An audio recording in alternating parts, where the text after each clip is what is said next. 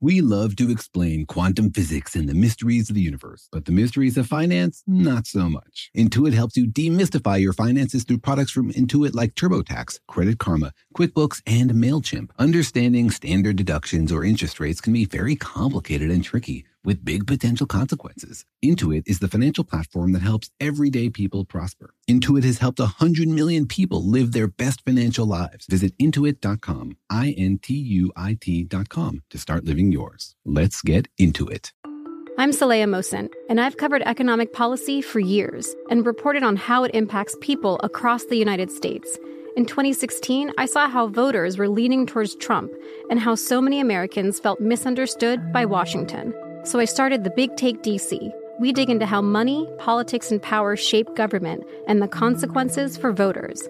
With new episodes every Thursday, you can listen to The Big Take DC on the iHeartRadio app, Apple Podcasts, or wherever you get your podcasts. The Big Take from Bloomberg News brings you what's shaping the world's economies with the smartest and best-informed business reporters around the world. We cover the stories behind what's moving money and markets, and help you understand what's happening, what it means, and why it matters every afternoon. I'm Sarah Holder. I'm Saleha Mohsin. And I'm David Gura. Listen to The Big Take on the iHeartRadio app, Apple Podcasts, or wherever you get your podcasts. The Therapy for Black Girls podcast is your space to explore mental health, personal development, and all of the small decisions we can make to become the best possible versions of ourselves. I'm your host, Dr. Joy Harden Bradford, a licensed psychologist in Atlanta, Georgia, and I can't wait for you to join the conversation every Wednesday. Listen to the Therapy for Black Girls podcast on the iHeartRadio app, Apple Podcasts, or wherever you get your podcasts. Take good care, and we'll see you there.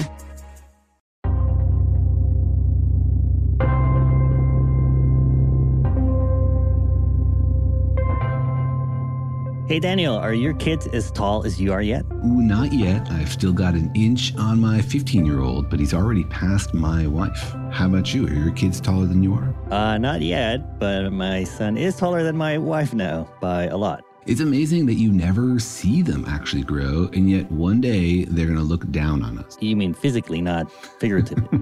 That's been happening for years for me. But at this rate, they should be twice our height in about 5 years, right?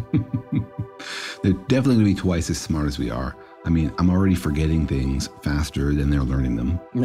I think my son is already smarter than me. Does that mean you've peaked in terms of your brain and your height? Yeah, I think it's just downhill from here, and I'm really not looking forward to incontinental drift. Wait, don't you mean continental drift? No, I mean the inevitable drift into incontinence. That would be earth-shaking.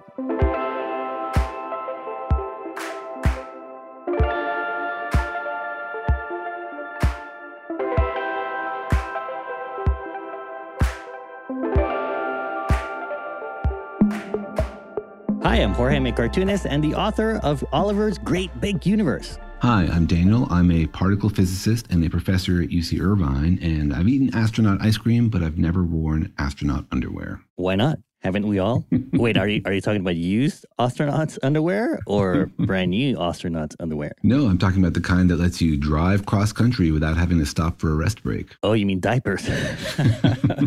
Wait, why are you bringing up astronaut underwear? Is that the topic of today's podcast? No, today we're not talking about incontinence. We're talking about continence, which weirdly are not the opposite of incontinence. Yeah, that's grammar for you, I guess.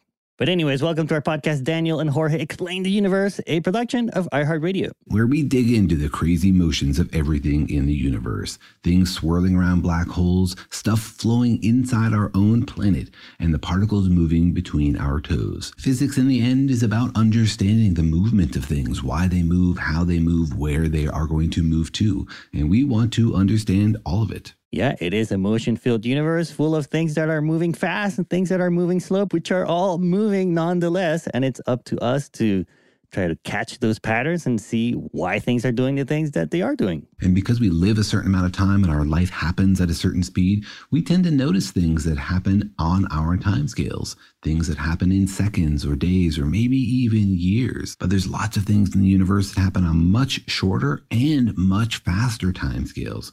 Quantum particles operate at like 10 to the negative 23 seconds, and galaxies spin over hundreds of millions of years. So it's easy to overlook these these very slow-moving but very important processes, even though they literally shape our world. Yeah, I guess we're used to like a certain rhythm of time, right? Kind of like our brains maybe have a certain clock to them. Yeah, probably. And until recently, most humans' lives were very similar to the lives of their parents and grandparents and great-grandparents, right? Culture and technology moved so slowly that, 5,000 years ago, you could be pretty sure that your kid's life was going to be basically the same as yours. And you could imagine that life had been like this forever, that vast changes had never occurred, that the universe was basically static. Yeah, it's amazing how fast things change. I feel like within our lifetime, the world has changed several times now. Like when I was growing up, we didn't even have email or cell phones. Isn't that why you never got used to answering email? Yeah, I haven't picked up on that yet. Seems to have worked out fine. Some things you don't have to learn. We do live in a really fascinating era where we know that our kids' lives will be different from our lives in fundamental ways that we can't really anticipate. That's pretty exciting, but I think it also narrows our view and makes us focus on rapid changes in our environment. It makes it harder even to see the slow-moving big changes that frame everything around us. Yeah, we live almost in this giant clockwork of a universe, right? With galaxies spinning and galaxy clusters churning and turning and planets spinning out there. It's kind of hard to notice that all of these things are happening, but they are happening, and there's a lot happening. Yeah, and we tend to think about things out there in space happening sort of slowly and on stately timescales. But that's just because we're not used to thinking about things in terms of millions and billions of years. If you looked at a time lapse of the universe over billions of years, it would seem very chaotic, very dramatic to you. It would be turbulent, it would be violent, it would be really impressive to watch. And the same thing happens not just out there in the universe, but also under our feet. Yeah, I kind of have trouble thinking in terms of weeks or months. I'm more of a live by the day kind of person. Live in the moment. What are we talking about again? But as we piece together the story of how our planet got here, how our solar system formed, how the planets did their dance to end up in this configuration, we also see signs on Earth that there is a larger story to tell, that things have not always looked the way that they do now. Yeah, our planet is pretty big, at least compared to us, and it moves in pretty slow ways and in Earth-moving ways. And by understanding how that works, we can hope to gain some understanding for whether it happens on other planets and whether aliens out there also feel their Earth moving beneath their feet. Yeah, and whether they live in the moment or if they think in terms of eons. And whether they'll ever answer our email. So today on the podcast, we'll be asking the question... what drives the movement of Earth's continents? It's not geographers. Or geologists. And I guess we're talking about the actual movement of Earth's continents, not like the people redrawing the lines of them or renaming them. I'm pretty sure the maps follow the continents rather than the other way around. I don't think Earth checks our maps to decide where Asia is going to slide over to. Oh, yeah? Is there a clear line between Asia and Europe? Or is it political? I think there actually is a division in the tectonic plates between them. Does that mean that there are countries that are in both continents? Clearly, this is not a geography podcast. There's a massive Eurasian plate that most of Europe and most of Asia is on, but like Saudi Arabia, for example, which is considered to be part of Asia, is on its own plate, and India is on its own plate as well. So you're saying it is sort of like subjective, kind of, or at least for some continents. I think the definition of a continent is a little bit subjective, yeah, but the definition of a continental plate, these things are scientific and geological. Like we can see where the edges are of these cracks in the crust. You mean it's kind of leaky, our definition. It's a little incontinent. A little incontinent, exactly. All right, well, as usual, we were wondering how many people out there had thought about the question of what drives the movement of Earth's tectonic plates and continents. And so this time, Daniel went out there into the wilds of the UC Irvine campus to ask people this question. That's right. And today's episode is dedicated to TJ, a listener out there in recovery from a stroke who requested this topic specifically. So thanks very much, everybody who answers these questions. And thanks to everybody in the UC Irvine campus who puts up with a weird physicist with a phone in their face. So think about it for a second. What do you think drives the movement of Earth's continents? Here's what people had to say. Do you know what makes the continents move? The ocean. Continents drift? Yeah. probably because we have these plates, these geological plates that are constantly moving. But I'm not a geologist, so actually, to be honest, I don't know. Is it not like because like the liquid in the earth, like the Earth center is still liquid, and therefore like the plates on top are like moving along because I'm not sure if there are currents going on, and that's why we are like plates are moving. No, I'm not sure what makes the continents move. Do I know what causes the continents to drift? They call it continental drift, but I don't know what started them moving. Yeah, so I understand that is caused because the plates are sitting pretty much on molten rock. So one across the other, they're kind of like crumpling. So that's what's moving the stuff that's on top, right? Well, I know that the molten rock is like revolving, right, inside the core, but that's about what I know. I don't understand more than that. Tectonic plates. But what, those are the plates. Why do they move? Magma movement. Anybody else? I have no idea. Convection. I agree with them. All right. It kind of seems like you took a lot of people by surprise. They're like, what are you doing? Why are you putting a microphone in my face? How do you approach people, by the way? Do you just walk up to them or do you bring out the microphone later? The very first time I did it, I brought my kids with me so I would seem less weird and threatening because I was expecting most people to say no. But what I discovered is that most people say yes, no matter what. And so I walk up to them and I say, I'm a professor interested in what people know about some questions in science. Can I ask you a random science question? And I think 99% of the time people say, sure, no problem. Interesting. I wonder if they think you're doing it for scientific purposes. Aren't we? Isn't this part of science? Or like you're running an experiment. Like anytime you open like, hi, I'm a professor, I'm interested in, they're probably thinking you're running an experiment. Maybe I am. Maybe this whole podcast project is actually just an experiment and I'm writing up the paper right now. What's your hypothesis? A physicist and a cartoonist can actually talk about science for 500 episodes. Sounds like more of a dare than an experiment there. Implausible, I know. But anyways, it's an interesting question. What drives the movement of Earth's continents? Because first of all, I guess Earth's continents are moving. Maybe a lot of people don't know that they're moving. Yeah, they are moving very, very slowly. So slowly that it took us a long time to figure it out. And even once we had the idea, it took decades before people believed it because it seemed like such a crazy notion. Yeah, it's pretty wild that a whole continent can move. And I guess it happens slower than anyone can notice in their lifetime, right? You would think so, but actually the motion of the continents is pretty dramatic. I mean, they move like centimeters per year, which is definitely something that you could measure. I think it just took a long time for people to wrap their minds around the idea that an entire continent could be floating on an ocean of liquid magma and sliding around the surface of the Earth is just so far from what anybody conceived of that the data really had to be screaming at us in our face before we figured it out. Well, let's maybe why don't you take us back into the history of this idea? How do we actually know that the continents are moving and when did we notice? So around the turn of last century, like 1900, there were a bunch of unexplained phenomena. Things people couldn't figure out. They didn't have a story to tell that explained the stuff that they saw. And looking back, it seems sort of obvious because we know the answer. But remember that, science is always running up against the boundary of our ignorance. And there's always lots of random weird ideas and paths not taken. So it's very easy to look back and see how the story came together. It's much harder when you're standing at the forefront of human ignorance to figure out what the clear path is. But basically about 100 years ago, we saw all these continuities between the continents, like connections between the continents that you couldn't explain if the continents really were separate and had always been separate. The most famous example is how the shapes of the continents are similar.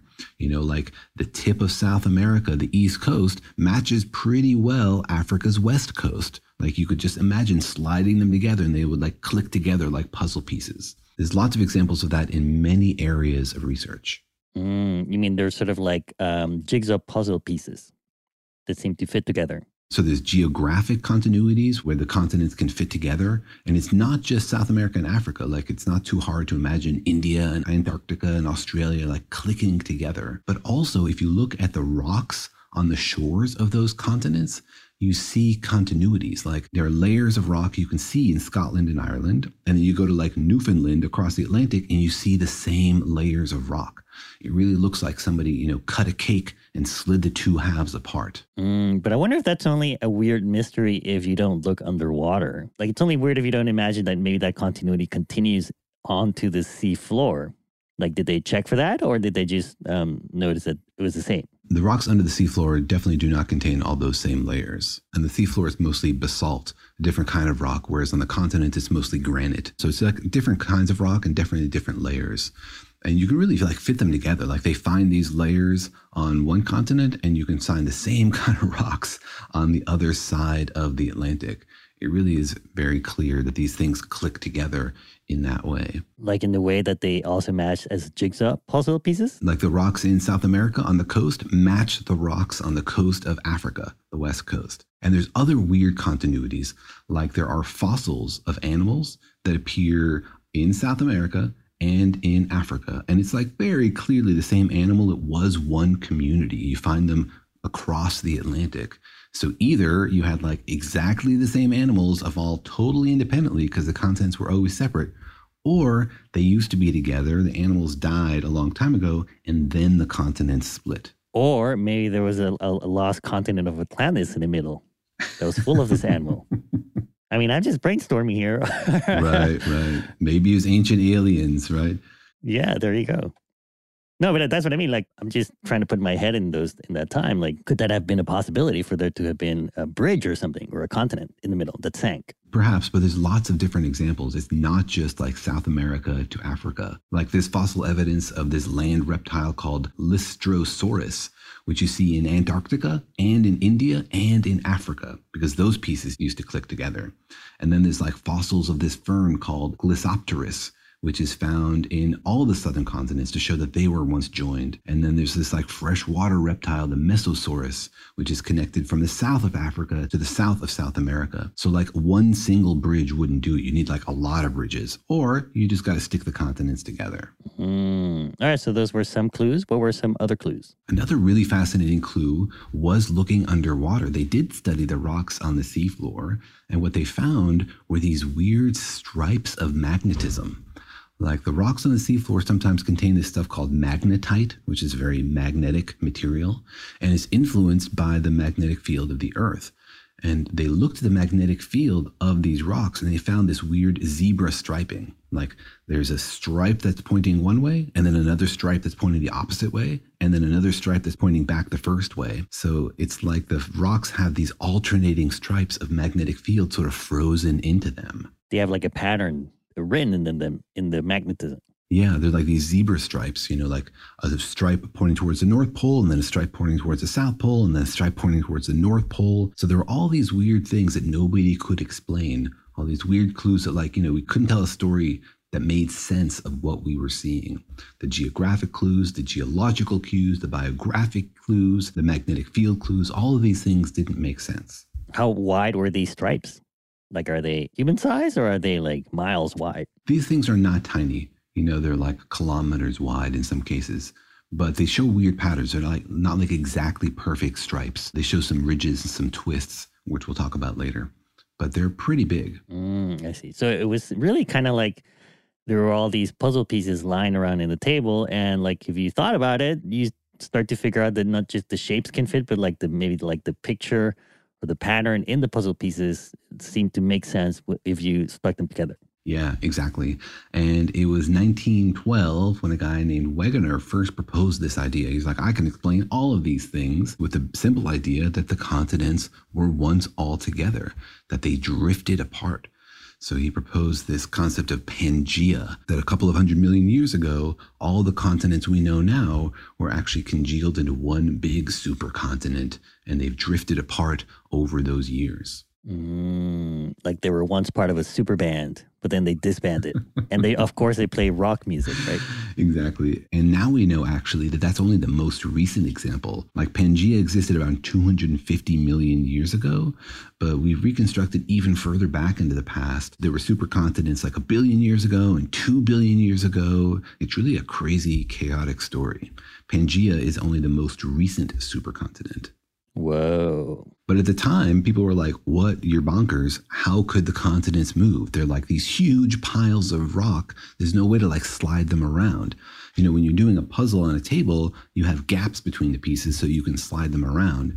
If all the pieces were like already stuck together, it'd be pretty hard to move them around to adjust their locations. Yeah, I guess like the mechanism for how those continents are moving is kind of hard to fathom, right? Because the Earth, we at least at the time know that it's all made out of rock, right? Even under the ocean, it's rock. And so like, how do you move giant mountains around? Exactly. People knew that the Earth's crust was solid. And like 50 or so years ago, people had figured out that the Earth was solid underneath. It was very dense and it was probably a liquid core. We actually talked about that in our episode about how to measure the gravitational constant. In order to do that, we basically had to measure the density of the Earth and understand that it was not like hollow. It was actually filled with rock. But yeah, the basic question is, if you have a solid crust, even if it's liquid underneath, how do the pieces of the solid crust slide, right? Like you have a balloon, it's filled with liquid, doesn't mean that like the surface of the balloon can slide around and rearrange the pieces, right? There's no like room for things to move. So there was a lot of skepticism about this idea. They thought he was crazy. Yeah. And at the time they had an even more bonkers sounding idea for like how mountains formed, right? Now, of course, we understand mountains form often when plates smash into each other, like the Himalayas are from India slamming into the Eurasian plate. At the time, they thought that mountains formed vertically as the planet was cooling. It was like shrinking as it was cooling and things like bubbled up. Sort of like shrink wrap.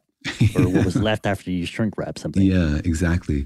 That it wasn't that mountains were rising, but that the rest of the surface was sort of like shrinking as the planet cooled, revealing these mountains. Well, it sounds like today we know a little bit better. And so let's get into how these continents are actually able to move around the planet and what is powering this movement. But first, let's take a quick break.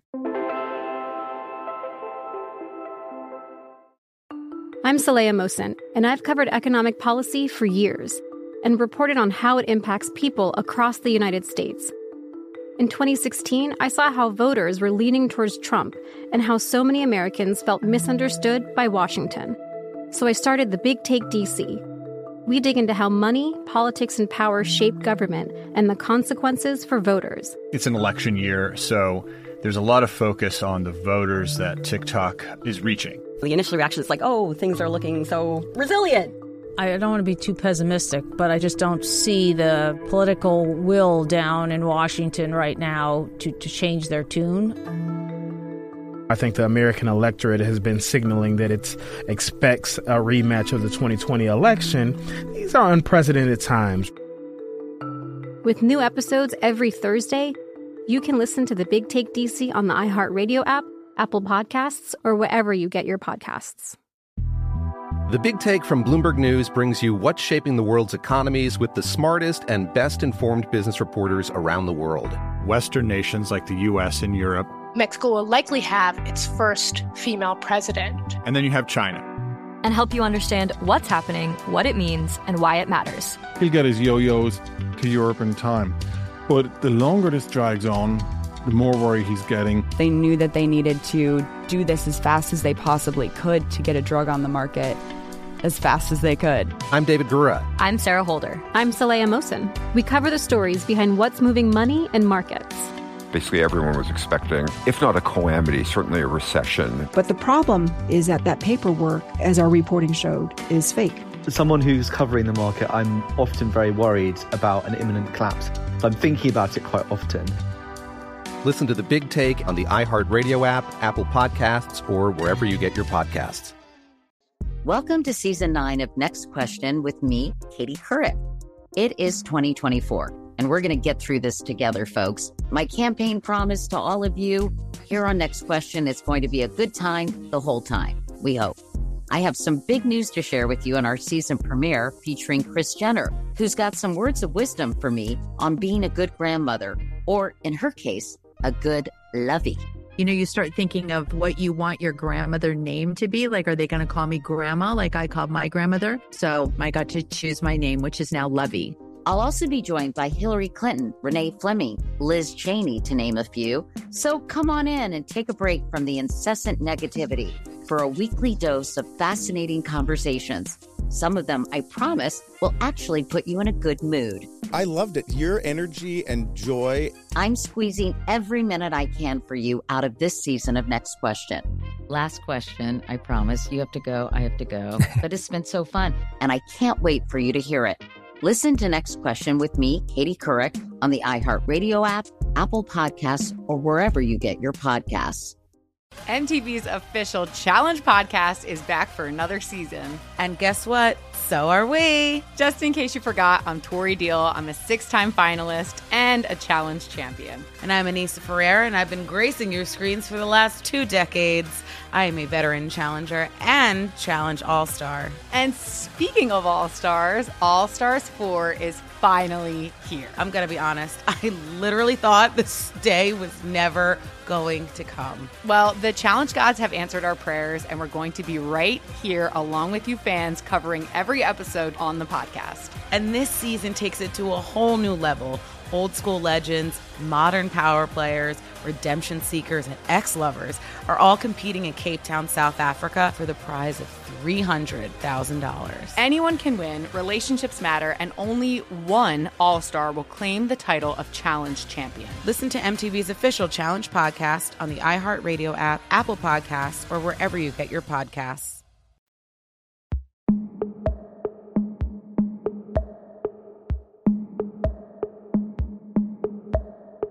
All right, we're asking the question, what drives the movement of Earth's continents? And we talked about how they are moving and how we sort of figured that out because they are sort of like puzzle pieces, the continents, the shape of them, and also the rocks and the patterns on top of them. They're like a giant jigsaw puzzle, which I guess makes me ask the question, which is the corner piece, Daniel? In a spherical puzzle, how do you even get started if you don't have corner pieces? Antarctica. Always start with Antarctica. But it's all white. And it looks the same as the pieces in the North Pole.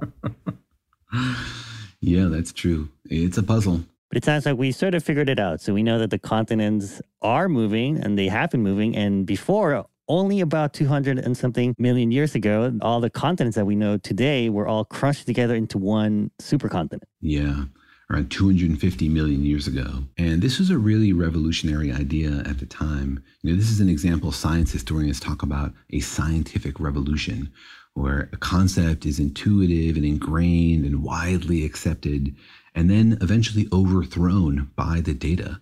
You know, that we're confronted with the facts and forced to change the way we think about the universe. And, you know, people who talk about like science conspiracies and all this stuff, this is a great example of how science really does change when faced with the data. It takes a while and it takes a lot of data, but scientists like to be right.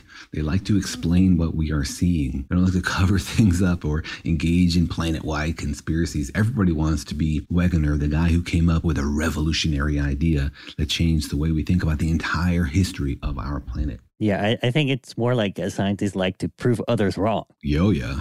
Scientists are people, right? Which means they are motivated by the same things people are motivated by. Sometimes pettiness and sometimes glamour. Yeah, and I think in this case, you're saying like their motivation sort of aligns with the idea of finding out what the truth is. Exactly. Scientists want to be right. Yeah. They gain nothing by a worldwide conspiracy. I mean, maybe we gain like cool robes and a secret handshake, but that doesn't seem to be worth it. Yeah. Secret handshakes, yeah. Like pales in comparison to discovering the truth about the universe. You just want to be part of the club. I don't actually care about being part of the club. I just want to know the truth. You just want to prove others wrong. But in this case, it took like 50 years for people to really come around to this idea because there were a lot of puzzles. Before people figured out how it all worked, there were a few more pieces of evidence that started to sway people towards the direction of this idea. More things we learned about what was happening on the surface of the Earth that made the continental drift theory make more sense. Yeah, and I guess it's not something that you can like test, right? Or make a prediction about, right? It's not like you can see like, I think the continents are moving and in 100 million years, this is what the Earth is going to look like. And you'll see, I'll be right. You just kind of have to like look at the data and be convinced by the data, right? Yeah, actually, I think there is a prediction for what the continents are going to look like. And they put it up on a satellite orbiting the Earth. The idea being that if humans all die out and aliens come to visit in 100 million years and find this satellite, it would be like evidence that we knew what we were doing. Or not. I feel like it's pretty risky. We could be totally off, and then we'll be known throughout the eternity in the cosmic community how wrong we were. Yeah, that's why they died out, because they failed to predict the continental drift correctly. Yeah, they couldn't even get that right. Something as small as continents moving. Well, it's a really fun story because along the way, we learned so much about our planet. One mental obstacle people had to accepting the idea of a continental drift was the idea of the age of the Earth. People had this concept that the Earth was pretty old, but the current thinking at the time was like the Earth was only around maybe 10 million years old or so. They did this calculation to estimate how long it would take the Earth to cool from a ball of hot magma to its current temperature. And if you just think about like radiating heat out into space, then it only takes like a few tens of millions of years to cool the Earth down to where it is today. So the continental drift theory required a much older Earth, and that was hard to jibe with this idea that the Earth only takes a few tens of millions of years to cool. Well, I guess maybe it depends on your theory or what you know about how the Earth started. Like, did the Earth start with a bunch of molten rock, or did it start with like free-floating rocks that then gathered and melted? It started from pebbles and gas and dust and all this stuff in the very early solar system, which then formed gravitationally. But the gravitational pressure was pretty intense. I mean, it's intense enough to like spark fusion at the center of the sun. It's not hot enough to get fusion going at the center of the Earth, but it's definitely hot enough to melt those rocks. And so you're saying like that's how you assume, and if that's the only thing you assume that was happening with a giant rock floating in space, then the Earth by now should have been, it's kind of stone cold. Exactly. But around that same time, like the very end of the 1800s, very beginning of the 1900s, we discovered radioactivity. Like Becquerel left a blob of uranium on a photographic plate, came back after the weekend, saw it was fogged. The Curies studied radioactivity. It was right around that time we understood it. So then people realized that radioactive decay inside the Earth was also keeping the Earth warm.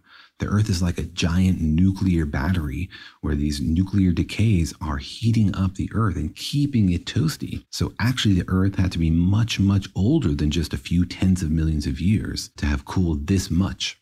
Well, let's talk about the continental drifts then. I guess, how is it that the continents can move? Like, what's going on there? Are they not fixed in place? And what are they moving on top of? So there's a lot of action happening at the edges of these continental plates. So like the Earth has a surface, which is a crust. We call it the lithosphere, and it's solid, but it's cracked into pieces. And at the edges, stuff can happen. There's some places at the edges where they're being pushed apart. The plates are being pushed further apart.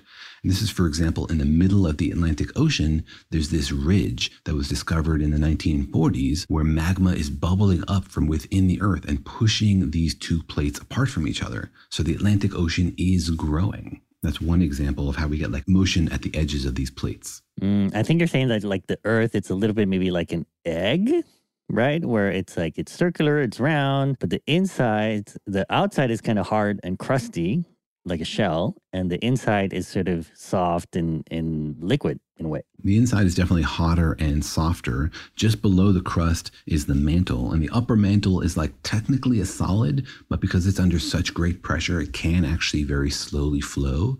And as you go further and further down, it gets to be more and more liquid. So yeah, things can slide and squish underneath the surface of the Earth. But one of the big questions was, even if things are liquid, how do you get room to move, right? Like if the pieces are fixed in shape, then how do they move? And the answer is they're not fixed in shape. The plates both grow and shrink.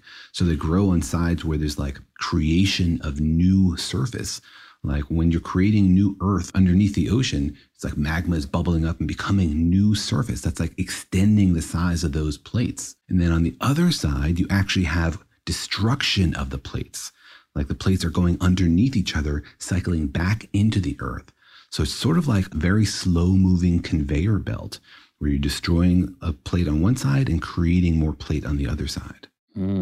So going back to our egg analogy, I think what you're saying is that like the crust of the Earth is not one whole piece like an eggshell. It's actually cracked in a lot of places. But then even if you crack it and break the shell into several pieces, you still have to wonder like how those pieces can move about. The reason is that they're sort of floating on semi-liquid mantle, right? On rock that is fluid. And also, they're not just doing that, but they're also sort of like being created and destroyed at the same time, these giant plates. Exactly. Each plate is like flowing in some direction on top of liquid. And where it hits another plate, it's being subducted. It's like getting pushed down back into the earth. Those are like the deep trenches in the ocean, like the Marianas Trench and other places on the west coast of South America and on the east coast of Asia. There are these deep trenches where the ocean floor is getting pushed down into the earth. And on the other side, new plate is being created, like the Mid-Atlantic Ridge is creating new plates. So that's why like the Atlantic Ocean is growing and the Pacific Ocean is shrinking. Right. So like if you have one of these plates that, let's say, like you live in an island on top of one of these plates, and let's say the whole plate is flowing to the right, that means that like on the left side of your plate, there's more plate growing, right? There's like more of it coming up from the ground, being created, pushing the whole plate to the right. But then on the right side of the plate, it's running into another plate. And so then it's getting destroyed there. Or maybe it might not be, right? It's usually like one of them goes under. Yeah, the subduction. So one of them goes under exactly where they meet.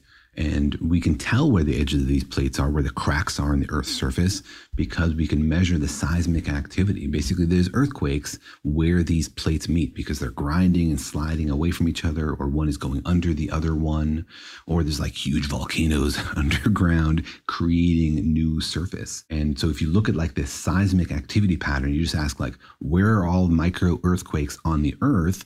Then they don't just happen randomly all over the Earth. They happen in these lines. If you put a dot on the Earth, wherever there's an earthquake, they come out to make these patterns that show you the edges of the plates, like the cracks in the eggshell. You can hear the continents crunching, kind of. Yeah, it's actually an interesting bit of history.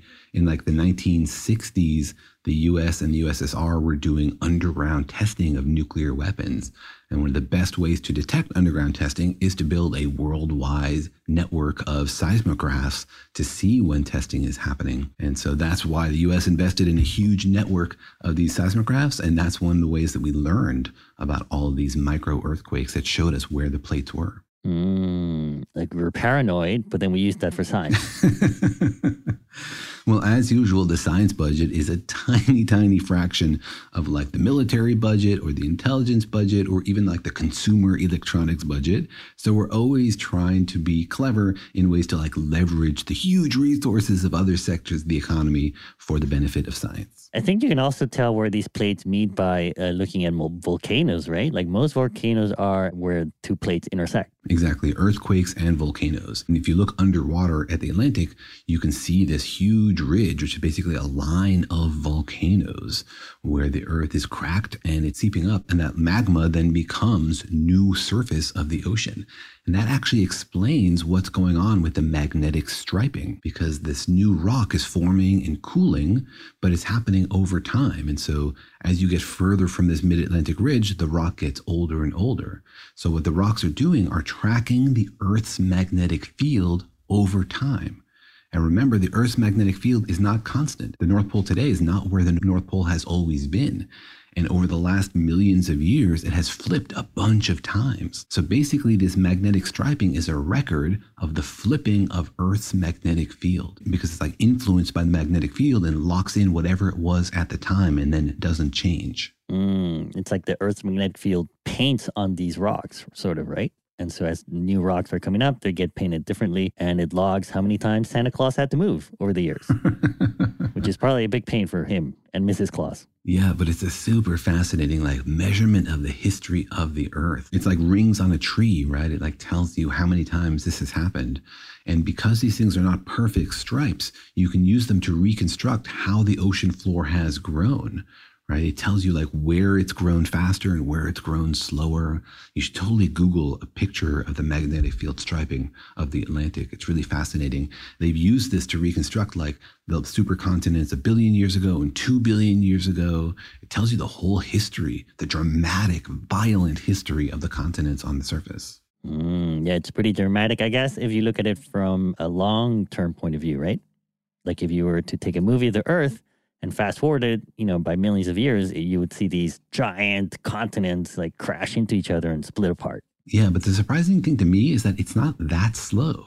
It moves in centimeters per year. In some places, it's like 11 centimeters per year of subduction. I mean, that's not so tiny. Like if your neighbor's house moved closer to your house by centimeters per year, it wouldn't take very many years before you noticed.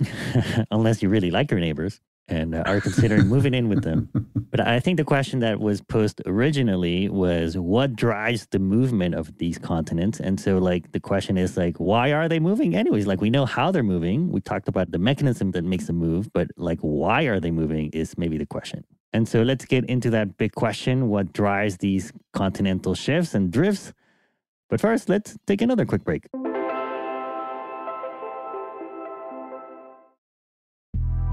The Big Take from Bloomberg News brings you what's shaping the world's economies with the smartest and best-informed business reporters around the world. Western nations like the U.S. and Europe. Mexico will likely have its first female president. And then you have China. And help you understand what's happening, what it means, and why it matters. He'll get his yo-yos to Europe in time. But the longer this drags on, the more worried he's getting. They knew that they needed to do this as fast as they possibly could to get a drug on the market as fast as they could. I'm David Gura. I'm Sarah Holder. I'm Saleha Mohsin. We cover the stories behind what's moving money and markets. Basically, everyone was expecting, if not a calamity, certainly a recession. But the problem is that paperwork, as our reporting showed, is fake. As someone who's covering the market, I'm often very worried about an imminent collapse. So I'm thinking about it quite often. Listen to The Big Take on the iHeartRadio app, Apple Podcasts, or wherever you get your podcasts. I'm Saleha Mohsin, and I've covered economic policy for years and reported on how it impacts people across the United States. In 2016, I saw how voters were leaning towards Trump and how so many Americans felt misunderstood by Washington. So I started The Big Take DC. We dig into how money, politics, and power shape government and the consequences for voters. It's an election year, so there's a lot of focus on the voters that TikTok is reaching. The initial reaction is like, oh, things are looking so resilient. I don't want to be too pessimistic, but I just don't see the political will down in Washington right now to change their tune. I think the American electorate has been signaling that it expects a rematch of the 2020 election. These are unprecedented times. With new episodes every Thursday, you can listen to The Big Take DC on the iHeartRadio app, Apple Podcasts, or wherever you get your podcasts. MTV's official Challenge podcast is back for another season. And guess what? So are we. Just in case you forgot, I'm Tori Deal. I'm a 6-time finalist and a Challenge champion. And I'm Anissa Ferrer, and I've been gracing your screens for the last 2 decades. I am a veteran challenger and Challenge All-Star. And speaking of All-Stars, All-Stars 4 is finally here. I'm going to be honest. I literally thought this day was never going to come. Well, the Challenge gods have answered our prayers, and we're going to be right here along with you fans covering every episode on the podcast. And this season takes it to a whole new level. Old school legends, modern power players, redemption seekers, and ex-lovers are all competing in Cape Town, South Africa for the prize of $300,000. Anyone can win, relationships matter, and only one All-Star will claim the title of Challenge champion. Listen to MTV's official Challenge podcast on the iHeartRadio app, Apple Podcasts, or wherever you get your podcasts. Welcome to Season 9 of Next Question with me, Katie Couric. It is 2024. And we're going to get through this together, folks. My campaign promise to all of you here on Next Question is going to be a good time the whole time, we hope. I have some big news to share with you in our season premiere featuring Kris Jenner, who's got some words of wisdom for me on being a good grandmother, or in her case, a good lovey. You know, you start thinking of what you want your grandmother name to be. Like, are they going to call me grandma like I called my grandmother? So I got to choose my name, which is now Lovey. I'll also be joined by Hillary Clinton, Renee Fleming, Liz Cheney, to name a few. So come on in and take a break from the incessant negativity for a weekly dose of fascinating conversations.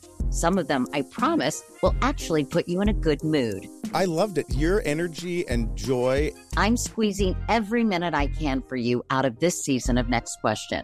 Last question, I promise. You have to go, I have to go. But it's been so fun, and I can't wait for you to hear it. Listen to Next Question with me, Katie Couric, on the iHeartRadio app, Apple Podcasts, or wherever you get your podcasts.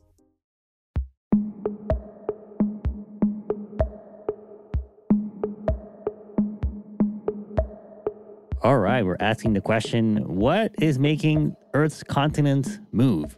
Because they're moving, and they're moving not at an insignificant rate, a few centimeters a year, which doesn't seem like a lot, but over millions of years, it can make continents split apart, crash into each other, make new continents. It's a pretty dramatic and juicy history there that the Earth has. And so now we're asking the question, what is making these big continental motions? What is powering it? And why isn't the Earth just staying the same? Yeah, it's really amazing how the surface of the Earth reveals what's going on underneath. Beneath the hard crust, this cracked eggshell of a surface of the Earth, is a crazy amount of energy, of heat and motion of the mantle. So we have the outer mantle, which is pretty solid, but actually does flow. But below that, things get liquid. And what's happening there is convection. Like things heat up and so they rise, things cool down and so they sink. So sort of like a big bubbling pot of tomato sauce, where you have like bubbles coming up and things sinking and things are mixing, right? When you have soup bubbling on the stove, it doesn't just sit there, it like mixes itself because things rise as they get hot and sink as they cool. And that same thing is happening inside the Earth, creating these convection cells, which are basically huge spinning currents of magma underneath the Earth that drive the conveyor belt on the surface. I guess it pushes, like it creates, like let's say a giant flow forms or a giant bubble forms in the Earth's center. That's going to put pressure on the mantle, which is then creating pressure on the eggshell crust, right? So imagine beneath the center of the Atlantic, for example, there's a hot spot. And so magma gets extra heated there. And what happens? Well, it's going to rise and it's going to bubble up. And there's a crack there between the tectonic plates, so it's going to come out. And so it's pushing those plates apart. And on the other side, the subduction, where the plates are meeting and banging into each other and getting pushed below, those are cooler, right? And so as that cooler surface gets pushed into the magma, it falls, it sinks, right? Because it's cooler. Cold things sink and hot things rise. So now you get this circular pattern. Cold things sinking on the edge of it, hot things rising in the middle. So then all of that energy that's moving the continent comes from the energy kind of boiling under the surface of the Earth. Exactly. And there's lots of really interesting questions there. Like for a long time, people thought that the dominant force was the seafloor spreading, that this bubbling up of the heat was really driving it. And it was like pushing the plates and it was crunching them together. And the subduction was really just like the plates getting slammed together, ultimately from the seafloor spreading. That was like the dominant idea for the first few decades after the whole concept of plate tectonics was accepted. But more recently, people have been convinced of the opposite, that it's the subduction that's actually dominant, that it's the crunching of plates and pulling them underneath that's really making it happen, that it's more of a pull than a push. Like people thought that what was driving the movement was the new land being created, pushing the plates outwards. But you're saying it's more like maybe it's where they're dipping underneath the surface that's actually pulling the whole continent away. And then where there's a crack left, then new ground gets formed there. Yeah, exactly. And that sort of makes more sense because the surface is not that solid. So like what's easier to do, to pull a carpet or to push on a carpet? So pulling like at the edges of the plates sort of makes a little bit more sense to me. But it's really a question of like energy dynamics and force balancing. Where's this really happening? And, you know, one of the deepest questions is like, why do you get these convective cells in the first place? How do these cells get started? How many are there? What is their structure? It's like we'd like to understand the boiling tomato soup that's underneath the surface of the Earth. And I think some of this boiling is also what makes the Earth's magnetic field too, isn't it? The Earth's magnetic field is definitely connected to the flow of all of this stuff inside the Earth. We don't understand how much is connected to like the mantle or the outer core, which is a little bit more metallic, but definitely we need flow inside the Earth to generate the magnetic field. And it's an interesting connection, right? Because the magnetic field also flips and that leaves a pattern on the seafloor. So the whole thing is like a big, complicated, beautiful dance. The Earth shuffle. But then I guess a question that you can ask is like, how long is that going to keep going? Like, is the Earth going to run out of, inner boil? Is it going to run out of energy inside and then everything's going to just stay still? The Earth will eventually cool, right? This depends on the Earth maintaining its temperature. And while the radioactive decay inside the Earth is keeping us warm like a nice battery, it's not enough. We are radiating more heat out into space than is being generated by those decays. So they think like in about 1.5 billion years, the temperature of the mantle won't be high enough anymore for this kind of flow.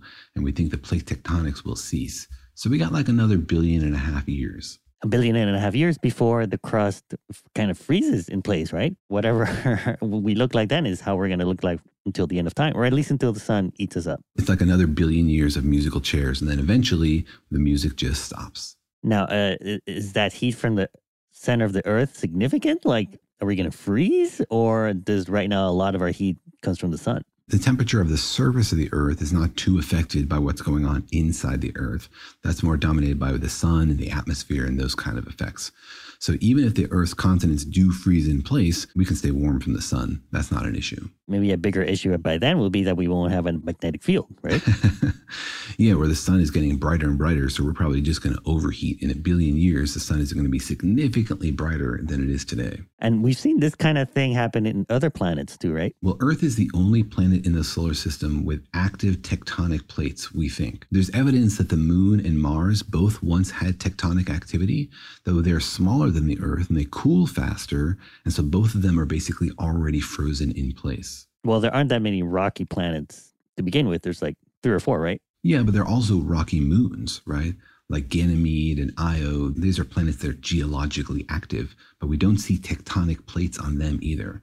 You need like just the right mix of temperature and also water. Like water is really crucial to making this happen because it weakens the crust. When the rocks are cooling, if there's water around, it changes the chemical composition of it, which makes the crust a little weaker, which allows for this sort of like conveyor belt destruction and subduction. For example, Venus is still internally hot. We think there's like oceans of magma inside, but doesn't have tectonic plates the same way Earth does. And we think that probably it's because it lacks water. It doesn't have any surface oceans to make this happen. Yeah, I was just reading about this. Water actually makes rock melt at a lower temperature, right? Yeah, so it encourages the flow, right? Essentially, it weakens the rock and makes it more liquid. So the fact that we have oceans and tectonic plates is not a coincidence. You need really both of those things to happen. Venus is a crazy planet anyway. They think like 1 billion years ago, there was a complete volcanic resurfacing, meaning volcanoes completely created a new surface of the planet, basically just by spewing magma everywhere. But we don't think there are plate tectonics on Venus. Weird. Interesting. Now, and you said this happens in moons, like our moon, but then also other moons in other planets. Yeah, so our moon probably had plate tectonics in the past, but now it's cooled. Io, which is one of the moons of Jupiter, and it's about the same size as our moon, is still actively volcanic.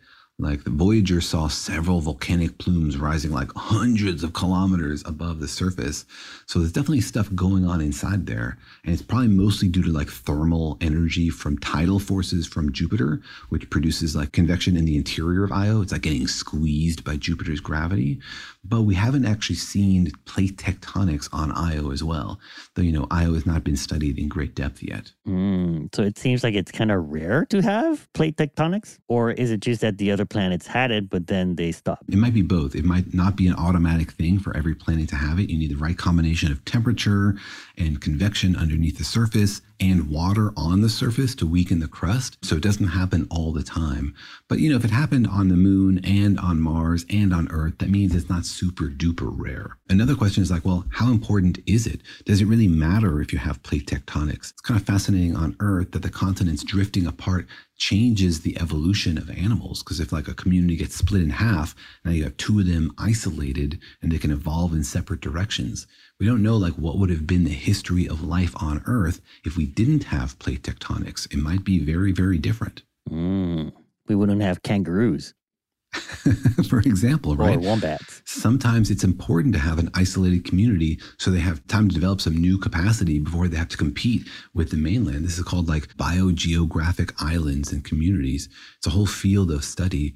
And it's actually replicated and really interestingly in artificial intelligence. Sometimes when you're training neural networks and you give them a hard new task, you create like a subpool of these neural networks. So they train on this hard new task in isolation before they have to come back and like compete with the other neural networks on the mainland. So, having islands and having divisions between these things can be really helpful for creating diversity and weirdness in life on Earth.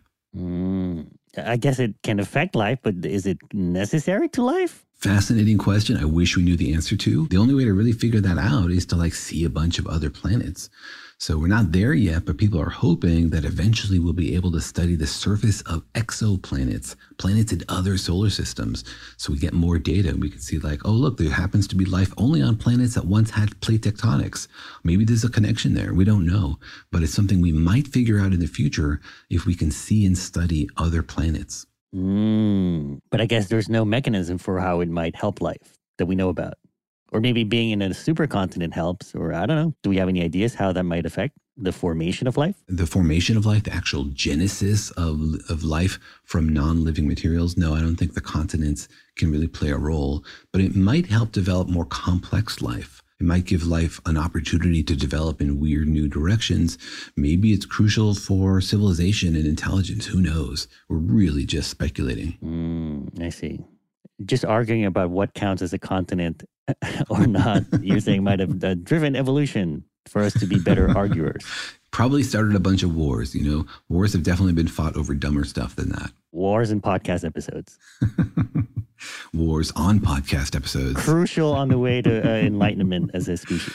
Well, the culmination of all of evolution of life on Earth is this podcast. So yes, absolutely. Yeah, of course. We're here to explain the universe. I mean, how much more evolved can it get? Before we explain the universe, we got to explain the Earth. It's fascinating to me how much we still don't understand and how recent any of this understanding is. As of just 100 years ago, nobody believed this continental drift theory, and now it's an essential part of modern geology and geography and biology. It's like the theory of evolution. Once you see it, you can't unsee it. It's just so obvious. But it takes a while to absorb these crazy new ideas. But those are the best moments in science, right? When we have to pivot to something totally bonkers and new because that's just the way the data is. Yeah, and it sounds like there are still a lot of mysteries left to answer about how the Earth moves around and what it's doing under the surface, which means that we may be wrong right now, right?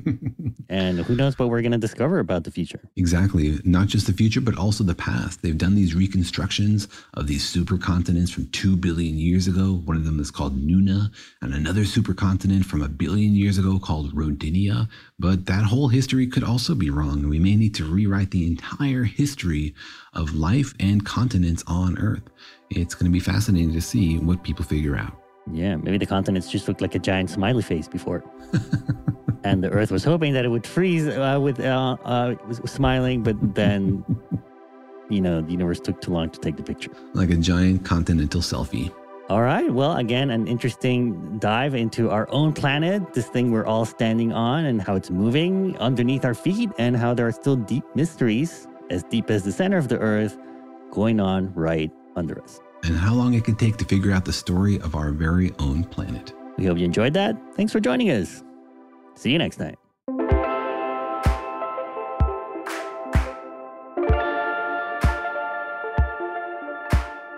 Thanks for listening, and remember that Daniel and Jorge Explain the Universe is a production of iHeartRadio. For more podcasts from iHeartRadio, visit the iHeartRadio app, Apple Podcasts, or wherever you listen to your favorite shows.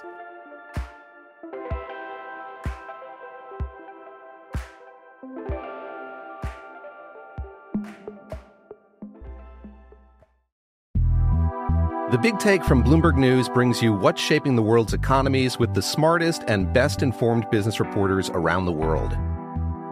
We cover the stories behind what's moving money and markets, and help you understand what's happening, what it means, and why it matters every afternoon. I'm Sarah Holder. I'm Saleha Mohsin. And I'm David Gura. Listen to The Big Take on the iHeartRadio app, Apple Podcasts, or wherever you get your podcasts. I'm Saleha Mohsin, and I've covered economic policy for years and reported on how it impacts people across the United States. In 2016, I saw how voters were leaning towards Trump and how so many Americans felt misunderstood by Washington. So I started The Big Take DC. We dig into how money, politics, and power shape government and the consequences for voters. With new episodes every Thursday, you can listen to The Big Take DC on the iHeartRadio app, Apple Podcasts, or wherever you get your podcasts. The Therapy for Black Girls podcast is your space to explore mental health, personal development, and all of the small decisions we can make to become the best possible versions of ourselves. I'm your host, Dr. Joy Harden Bradford, a licensed psychologist in Atlanta, Georgia, and I can't wait for you to join the conversation every Wednesday. Listen to the Therapy for Black Girls podcast on the iHeartRadio app, Apple Podcasts, or wherever you get your podcasts. Take good care, and we'll see you there.